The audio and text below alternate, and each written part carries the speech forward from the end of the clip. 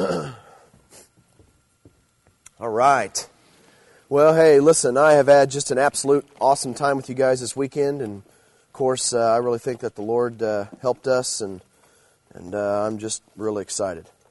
So I want you to mark, again, John chapter 5, Exodus chapter 32, and Numbers chapter 12. Now, I kind of want to recap just really quickly, kind of where we've been this weekend and what we've been looking at, and of course, it's really important. John chapter 5, verses, I think it's 45 through 47.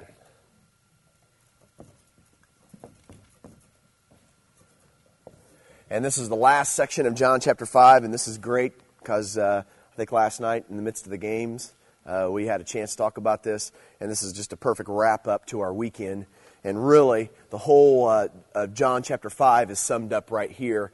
And it's in a conversation that Jesus is having with the leadership of Israel. And he brings up Moses, which is just incredible. In John chapter 5, there are two groups.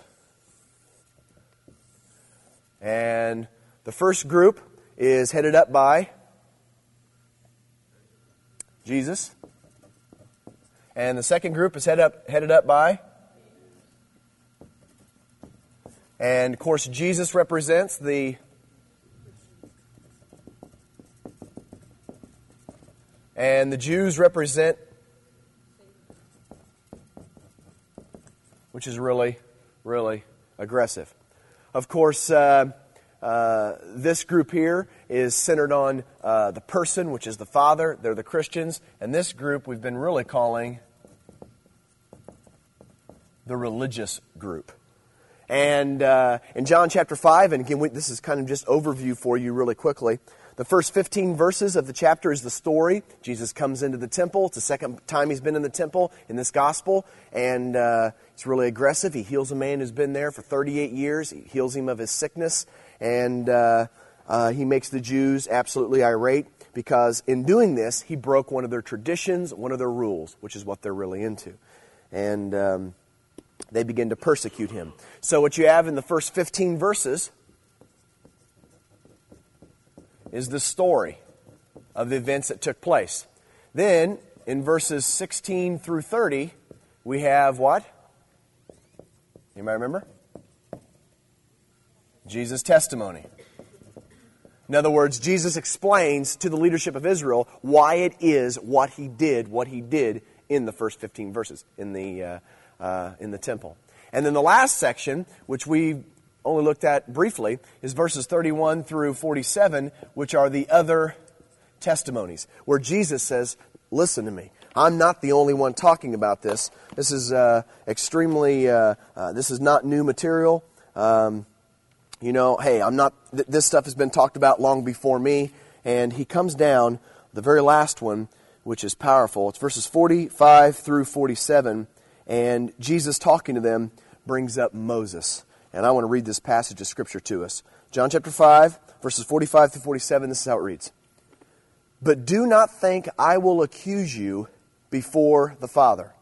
Your accuser is Moses, on whom your hopes are set. If you believed Moses, you would believe me, for he wrote about me. But since you do not believe what I wrote, how are you going to believe? Since you do not believe what he wrote, how are you going to believe what I'm saying?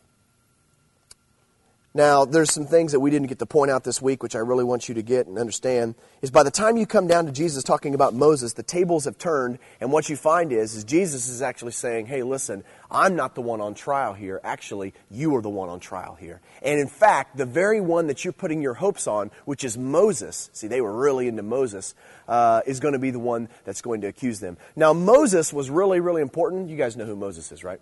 Moses was really, really important to the people of Israel. Moses was what we consider a type. You guys know what I mean by type. There were all kinds of ways in the Old Testament. Let me say it this way. There were 300, we talked about this earlier this week, there were 332 prophecies.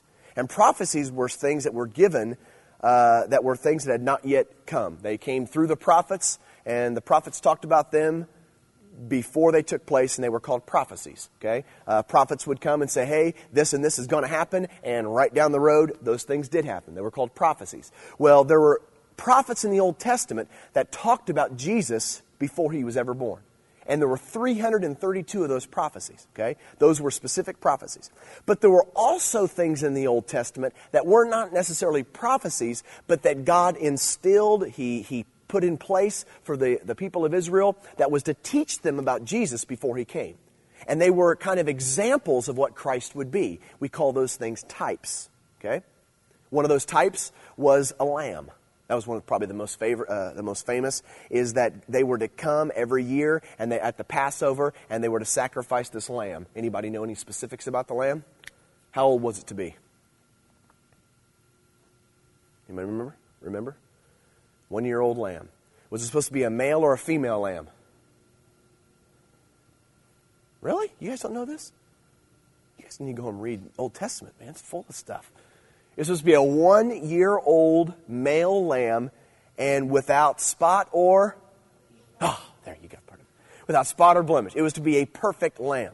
And they were to bring this every year, and they were to offer this as a sacrifice for the sins of for the sins of their family. And of course, there was also one that was offered as a sacrifice for the sins of the people. Now that lamb, there was nothing special about that lamb, but that lamb was representative of who? Or representative of who?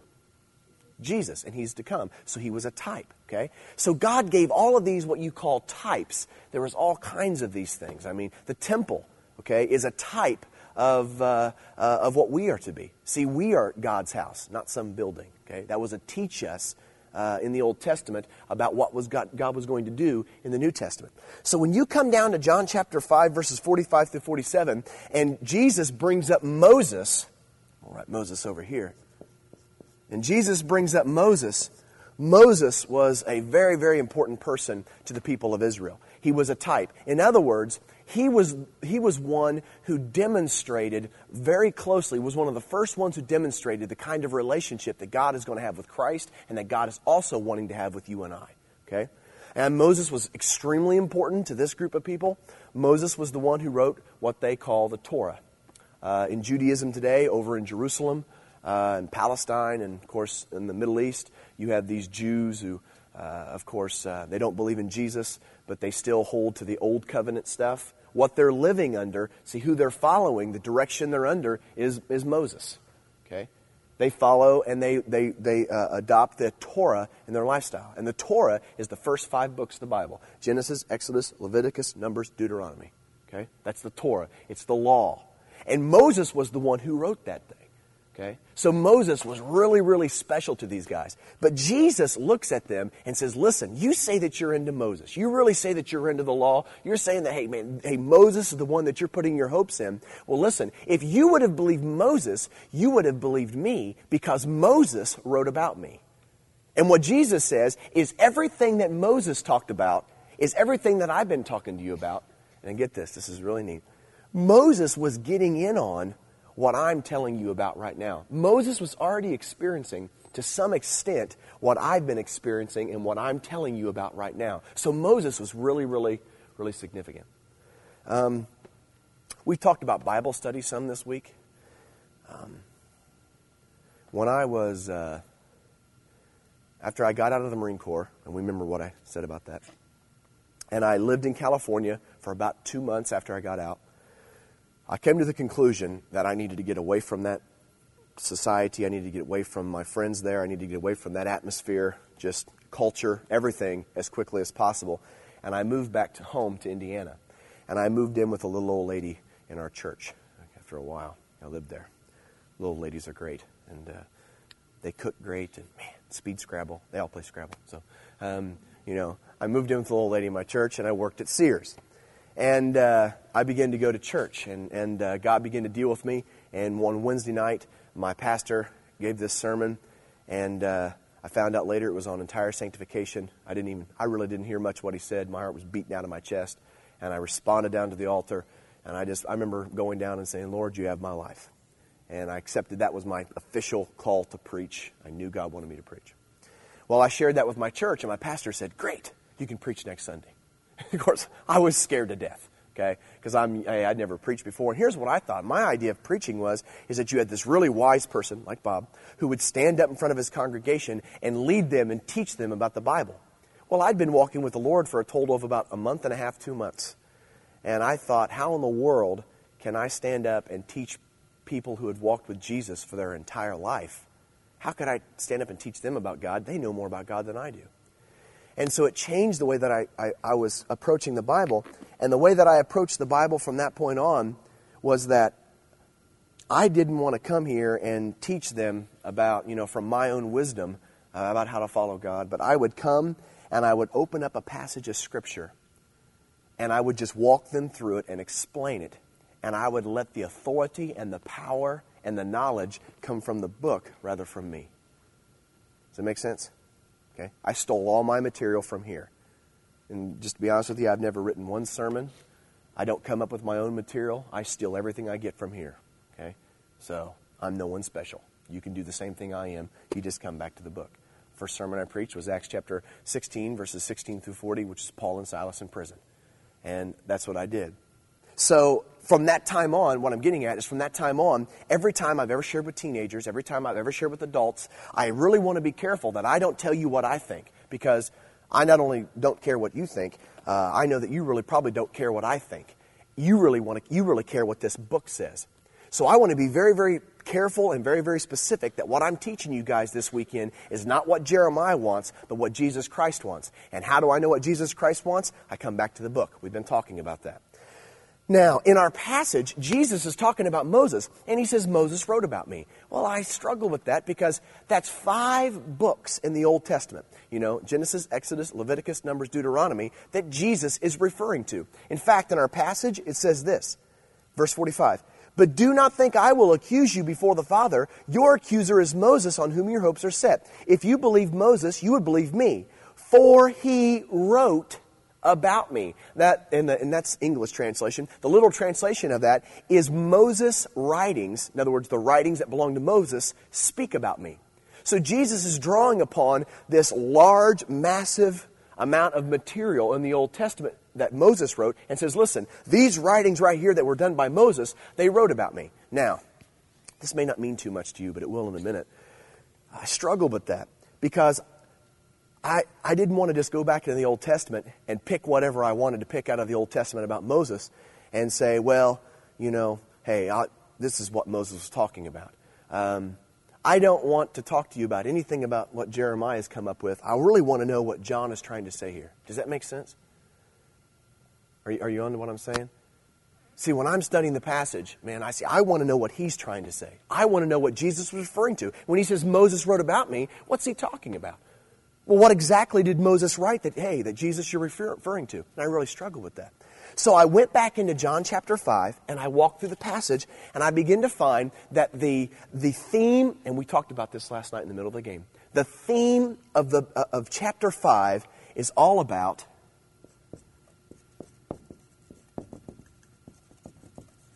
intimacy. Okay, what God wants from you is not an adaptation of rules, not a list of regulations. See, I was amazed at this. Give me 2 seconds. I was amazed at this. When I first became a Christian, see, the way that I always thought Christianity worked, and I'm hoping you guys don't fall into this. How I thought Christianity worked and what I thought the big deal was is that I would follow God and He would give me a list of do's and He would give me a list of don'ts. If I really got into the do's, I stayed away from the don'ts, I would make it to heaven. If not, He'd flip me into hell. That's what I thought Christianity was. It was a list of right and wrongs. It was a jump through the hoop type of thing. Well, I went back into the Old Testament, and what I found was, I just began to read through it, I found out that from the very beginning, God never was into rules at all. He was never into rules at all. The beginning of the Old Testament starts about God in relationship with this guy named Abraham. Okay? God comes to Abraham and says, listen, I want to make an everlasting covenant with you. Hey, I'm going to raise you up and draw out of you a people for myself. Hey, I'm going to be their God. They're going to be my people. It's phenomenal. Walk before me and be blameless. Just focus on me. Trust in me. And at that point, I expected God to say, and here's the law. Here's what I want you to do. But listen to me. The law was never given. The law wasn't given until after Exodus. There was no law given. There was the covenant of circumcision, which we all love, but that wasn't the law. That was a sign of the covenant. That was another joke, you missed it. That was a sign of the covenant. It wasn't the law.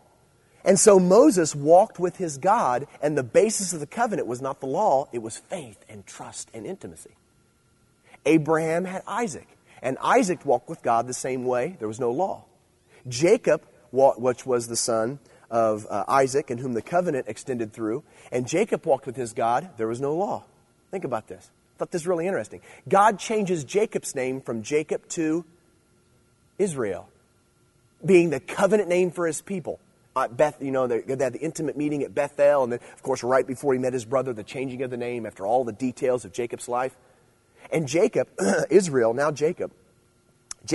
Israel, walks with God, and there's no law given. How many sons does Jacob, now Israel, how many sons does he have? Starts with a T, ends with a 12. 12, which become the 12 tribes of Israel. And out through all of those generations, there's no law given. Guys, listen to this. Joseph, which is the second youngest of Israel's son, he gets shipped off into slavery to Egypt. You remember that story? And of course, he's there. And for a time, he goes into power in Egypt, and all the people of Israel come under the protection of Egypt. And how long do they remain in Egypt? 400 years. And during that time, there's no law. The law didn't come until God raises up Moses and brings the people out. Now, what am I trying to tell you? That the law, get this now, this may be a little bit over your head, but I don't think so. The law was not given as the focus of the covenant. The law was brought alongside the covenant of intimacy and trust and faith. The law was brought alongside of that because of sin. So as I begin to go through the Old Testament, see, the big deal was never, ever, ever about law. Listen to me, teenager. You got to get this. God never wanted a jump through the hoops type relationship with you. If you do this and this and this and this, I'll have covenant with you. That was never the deal. See, I don't know who fed us that kind of stuff, because that's all I heard as a kid. It kind of weaseled its way into our Christmas stuff, you know. You've been naughty or nice. If you're naughty, you don't get any presents, which I was always naughty and got presents. But the deal is if you're naughty, you don't get presents. If you were nice, you did get presents. And you were rewarded for the good things you do, and you were punished for the bad things you do. And so it all became about rules and lists. You understand what I'm saying? That's never what God wanted. The issue, and this is what we've been studying in John chapter 5, the issue is not on rules. The issue is not on, give me another one that we talked about. Traditions. It's not about right. I'll spell it right this time. Right and... It's not about right and wrong. It's not about do's and don'ts. See, that's not the big deal. The big deal is about intimacy with a person. See, the leadership of Israel come up to Jesus and they say, why it is that you're doing what you're doing. And Jesus doesn't say, well, I do all the do's and I don't do all the... I go to church on Sunday, I don't drink, smoke, or chew, or go with girls who do. I don't lie, I don't steal, don't have sex before marriage. See, he doesn't mention the list stuff.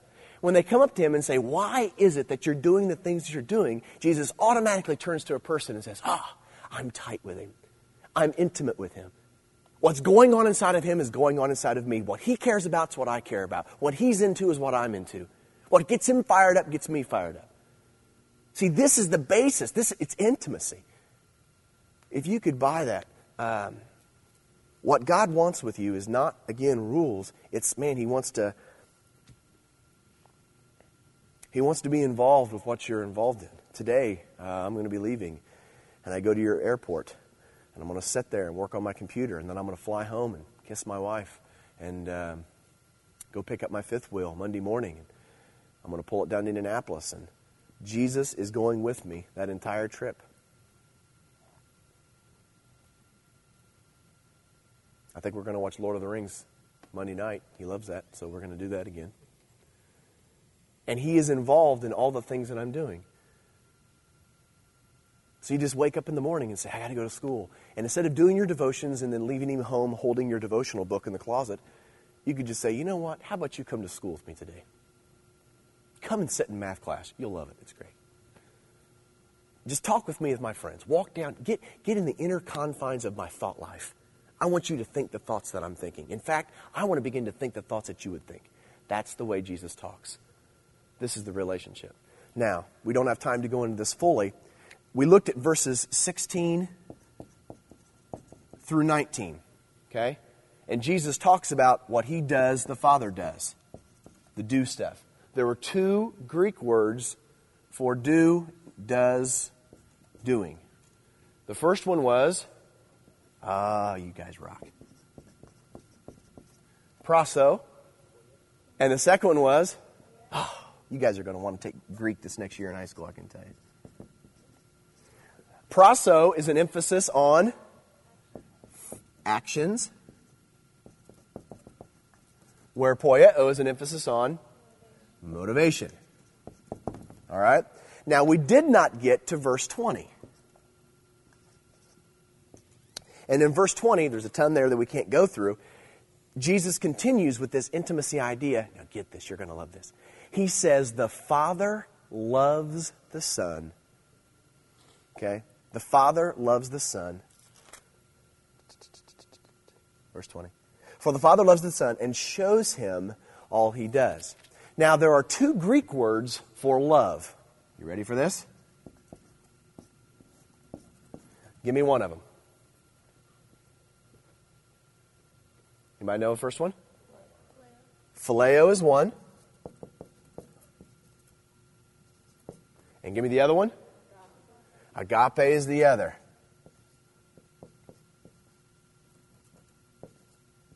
Okay? Those are the two Greek words. Agape and phileo. Now, every time, now this is, again, long story and we'll cut it short. But every time in the New Testament, when it talks about God's relationship with Jesus, God's relationship with man, or Jesus, or our relationship with God, every time in the New Testament, it is always agape.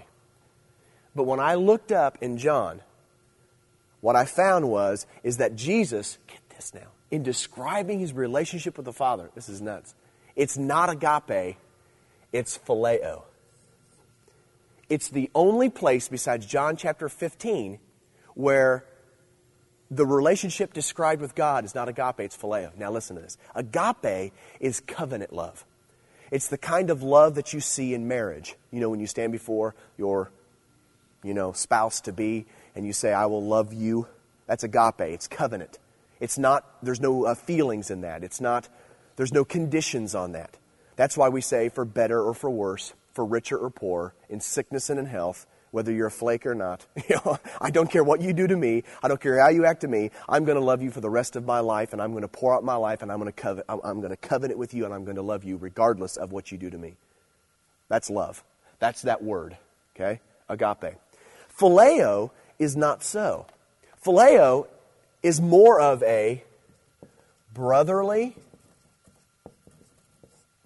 family, or friendship love.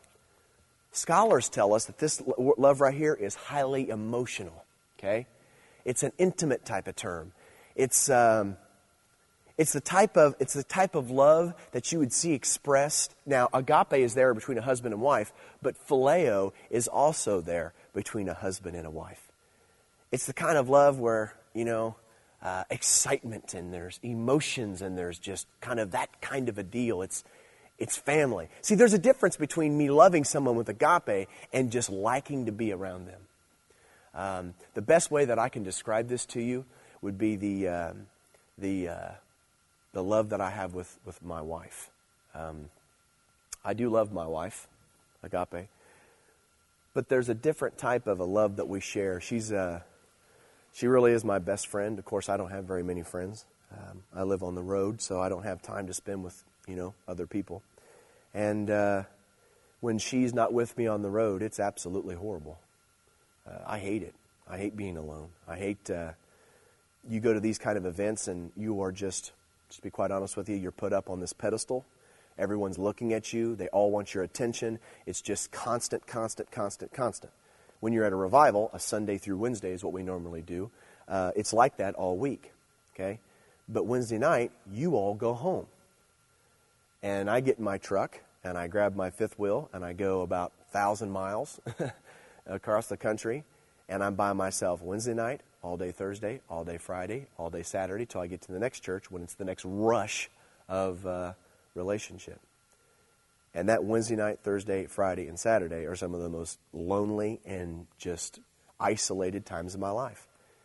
I spend the nights in Flying J truck stops. You know, I'm all by myself, and it gets lonely, and I just absolutely miss my wife.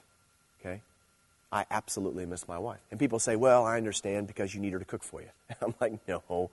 Okay, I'm a full functioning male. I can cook for myself. I did so for the first 5-6 years of my life before I got married. Okay, I don't need her there to cook my food.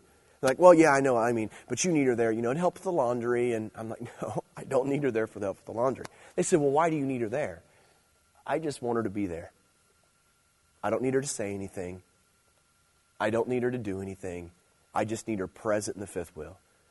And, of course, it's really cool now because I get up early. I'm a morning person. My wife's not. I get up about 6:30.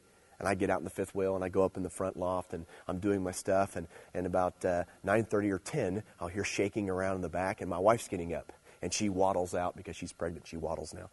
So she'll come waddling out of the back, and she's got this big belly, and it's got a brown line down it because she's pregnant. It's really neat. It appeared one morning. I woke up and was like, whoa. So she's got this big belly, and she waddles out into the kitchen, and she usually says something like CJ's, kicking, and I usually cook her breakfast because, she does lunch. And so I cook her breakfast, and we sit upstairs and throw in, a tape. We don't have cable or TV, so we just throw in a movie or music. And it's not like we talk all day long. It's just that she's there. Now, that's the way that Jesus talks about his relationship with God. It's like Jesus said, I need him to be there. See, they say, you want God to go with you all day long. Well, what do you want him to do for you? Well, it's not that I want him to do anything for me. I want him to be there. You mean in math class? You want him to help with your homework? No, I want him to sit beside me. I want him to be tight with me. I want him to just, wherever I go, I want him to go. When I go to the movie, I don't want to leave him behind. Does that make sense, what I'm getting at? Do you see the intimacy in that? I mean, he wants to be tight with him. It's not just, he doesn't talk to him like God. He talks to him like Father. That's the way he talks about it, which is aggressive. See, they come up to Jesus and they say, why are you doing the things you're doing? And Jesus starts talking about, well, my Father does this and I do this. Which they never talked like that. It was always like, holy God. You ever notice in church sometimes, which is not bad, people talk, oh God, and, it's this almost impersonal relationship type of thing, It's really like, I used to get yelled at sometimes because I wouldn't close my prayers in, and we ask these things, and kind of like it was magic word type of stuff. If you didn't say the right thing, he wouldn't hear you. Jesus doesn't talk like that. They come up to him and say, why are you doing what you're doing? And Jesus says, well, my dad.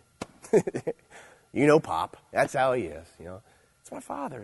It's intimate language. Okay, this is what the passage is. Now, what I did was, are you still with me? John 45 through 47. Okay, it's our passage. Jesus is talking about Moses. Okay, and he says, listen, all that Jesus has been talking about is this intimate relationship with the Father. And he says, Moses wrote about that intimate relationship with the Father. This is really interesting. He wrote about that. He experienced that. Moses was into this. And I went back into the Old Testament, and I had you mark some scriptures where you begin to see this intimate relationship. You're going to just flip on this. You begin to see this intimate relationship. Flip over with me to Exodus chapter 32. This intimate relationship that Moses has with God. Now hear this. I begin to realize, when you guys begin to read through the Old Testament, and I would extremely suggest it, I would strongly suggest it, that Moses, look at me, Moses was really unique among God's people.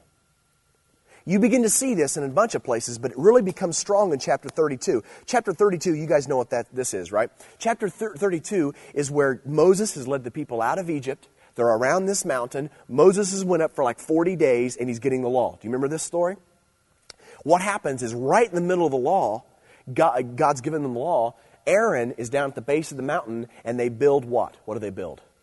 The golden calf, which is going to become their new god. Because Moses has been gone for 40 days. They got a big wildfire up there. Who knows what happened to him? He's probably dead. Let's get out of here. Let's go on. We're not going to wait anymore. That's the whole deal. And get this. I think this is funny. Right in the midst of God giving the law, there's this great interruption. And this is what God says down in verse 7:32. Right in the middle of giving the law, God stops and says, "Then the Lord said to Moses, go down, because your people, whom you brought up out of Egypt, have come corrupt. They have been quick to turn away from what I commanded them, and have made themselves an idol cast in the shape of a calf. And they've bowed down to it and sacrificed to it, and have said, these are our gods, O Israel, and who brought you up out of Egypt."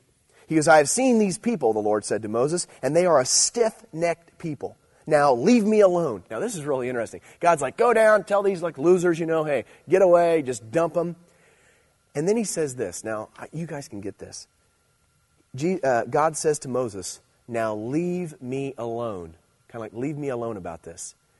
And you get this idea that he already knows that Moses is just going to be, kind of like, no, don't abandon him, which Moses always does this. And Moses says, verse 11, "But Moses sought the favor of the Lord his God, and said, O Lord," and then he goes down and he begins to describe, and he ends up talking to God on their behalf and saves his people. Now listen to me. This is what I'm getting at. It's like Moses has an intimate relationship with God that the people do not have. He has the inside ear of God. All the time throughout the Old Testament, God is always going to say, "Hey, get out of here, I'm going to destroy him." And Moses is like, "Come on, man." And he talks on their behalf, and he gets them out of trouble. The next page, listen to how the people refer to God's relationship with Moses. This is what it says. "Whenever the people saw the pillar of cloud standing at the entrance of the tent, they all stood and worshipped, each at the entrance of their own tent. The Lord," get this, "the Lord would speak to Moses face to face as a man speaks with his friend." When I looked that up in the original language, guess what word friend is? Phileo. Moses had this unique, intimate relationship with God, and it was the phileo type of friendship. And all throughout the Old Testament, I won't make you look at the Numbers passages because I keep it short. But all throughout the book of Numbers, you begin to read, and what you begin to find is, look at me. What you begin to find is that Moses had this intimacy and tightness and relationship with God. He was a friend to God. Every time the Israelites were in trouble, Moses would come and he would speak to God face to face. Okay? What you find out is at the end of Moses' life, God reprimands Moses and he does not allow him to go into the promised land. Moses made a huge mistake. What I always thought was Moses broke the law, but that wasn't true. Moses never broke these. Do you know why Moses wasn't allowed to enter into the promised land? He abandoned this. He didn't trust him. He didn't walk intimately with him. There's the whole issue around the water with the rock. He did not trust him. Do you know what's going to keep you out of heaven? Do you know what's going to keep your parents out of heaven? Do you know what's going to keep our churches and the people of our day out of heaven? They drink. No, that's not going to keep them out of heaven.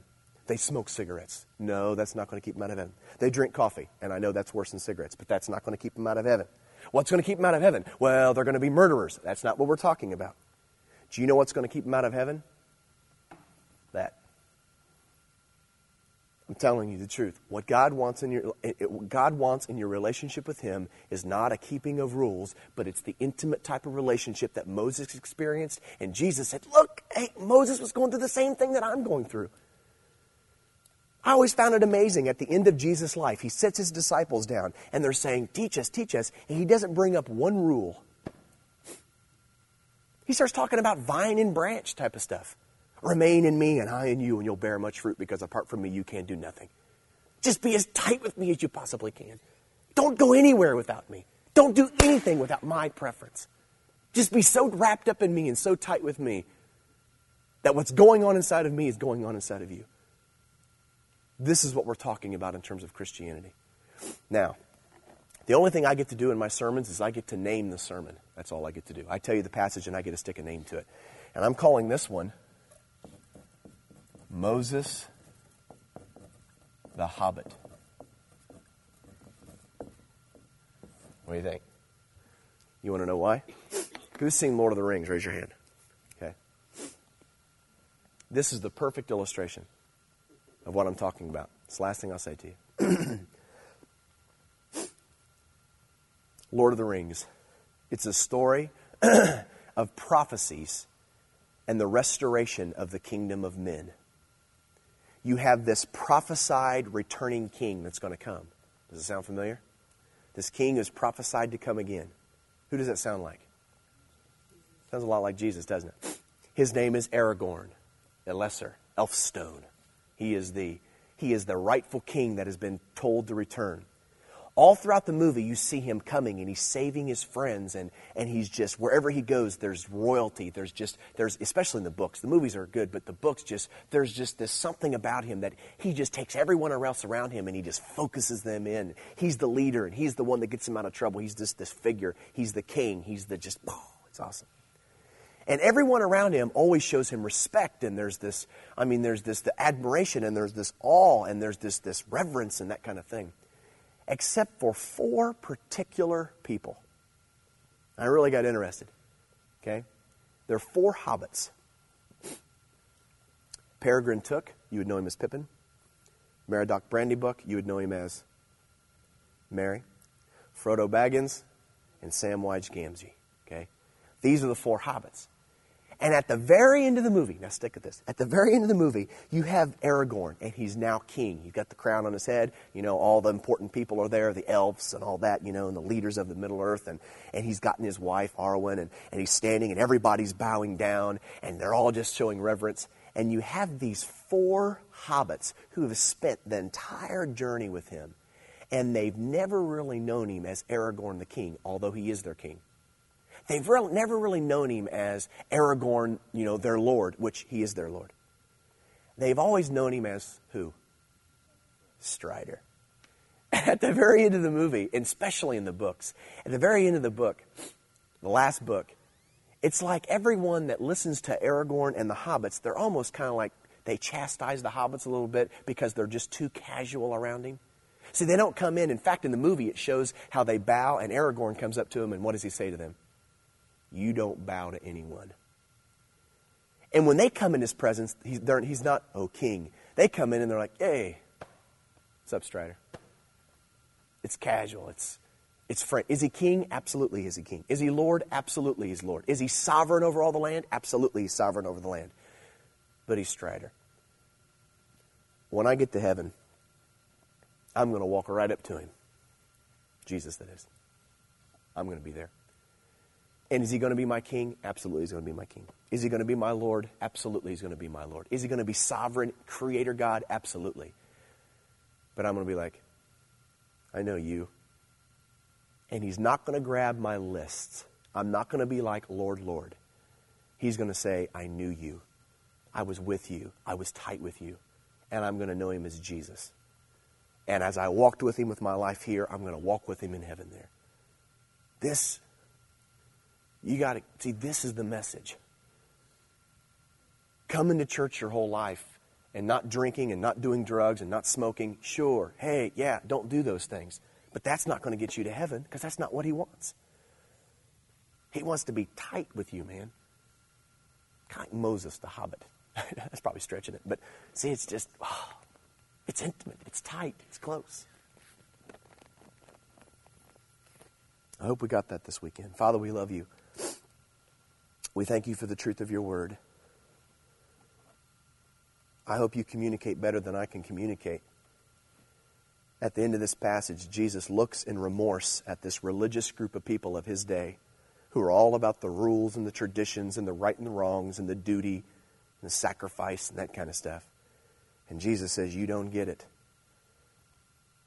And the very one who wrote for you the law and the traditions, and there's nothing wrong with those. Those are proper. Those are helpful. Those are instructive. But the very one who gave you those, you did not listen to him because he was considered the friend of God. He talked face to face with him. He wrote about the exact same things that I'm telling you right now, in which I'm living, and which everyone who comes after me will live. And Jesus, my prayer this morning for those in this room is that they will understand, that their eyes will be opened, and that they will come into the type of relationship that you've always longed with them. Are you God? Oh, yes, you're God. Are you King? Absolutely. Are you sovereign creator of all things? Oh, yes, you're my Lord, my master. But you're my friend. You want to be tight with me. You never wanted to jump through the hoops type relationship with me. I believe you wanted to share the most intimate details of my life. You wanted to feel what I'm feeling, and you wanted me to feel what you're feeling, and we wanted to share the same type of vision and the same kind of dreams. And every waking moment of my day just be spent with you. I want to embrace that. I want you to do whatever you need to do in my life to bring that to pass. And I pray that you would do it for those of us in this room. And we thank you and praise you and ask these things in your name. Amen.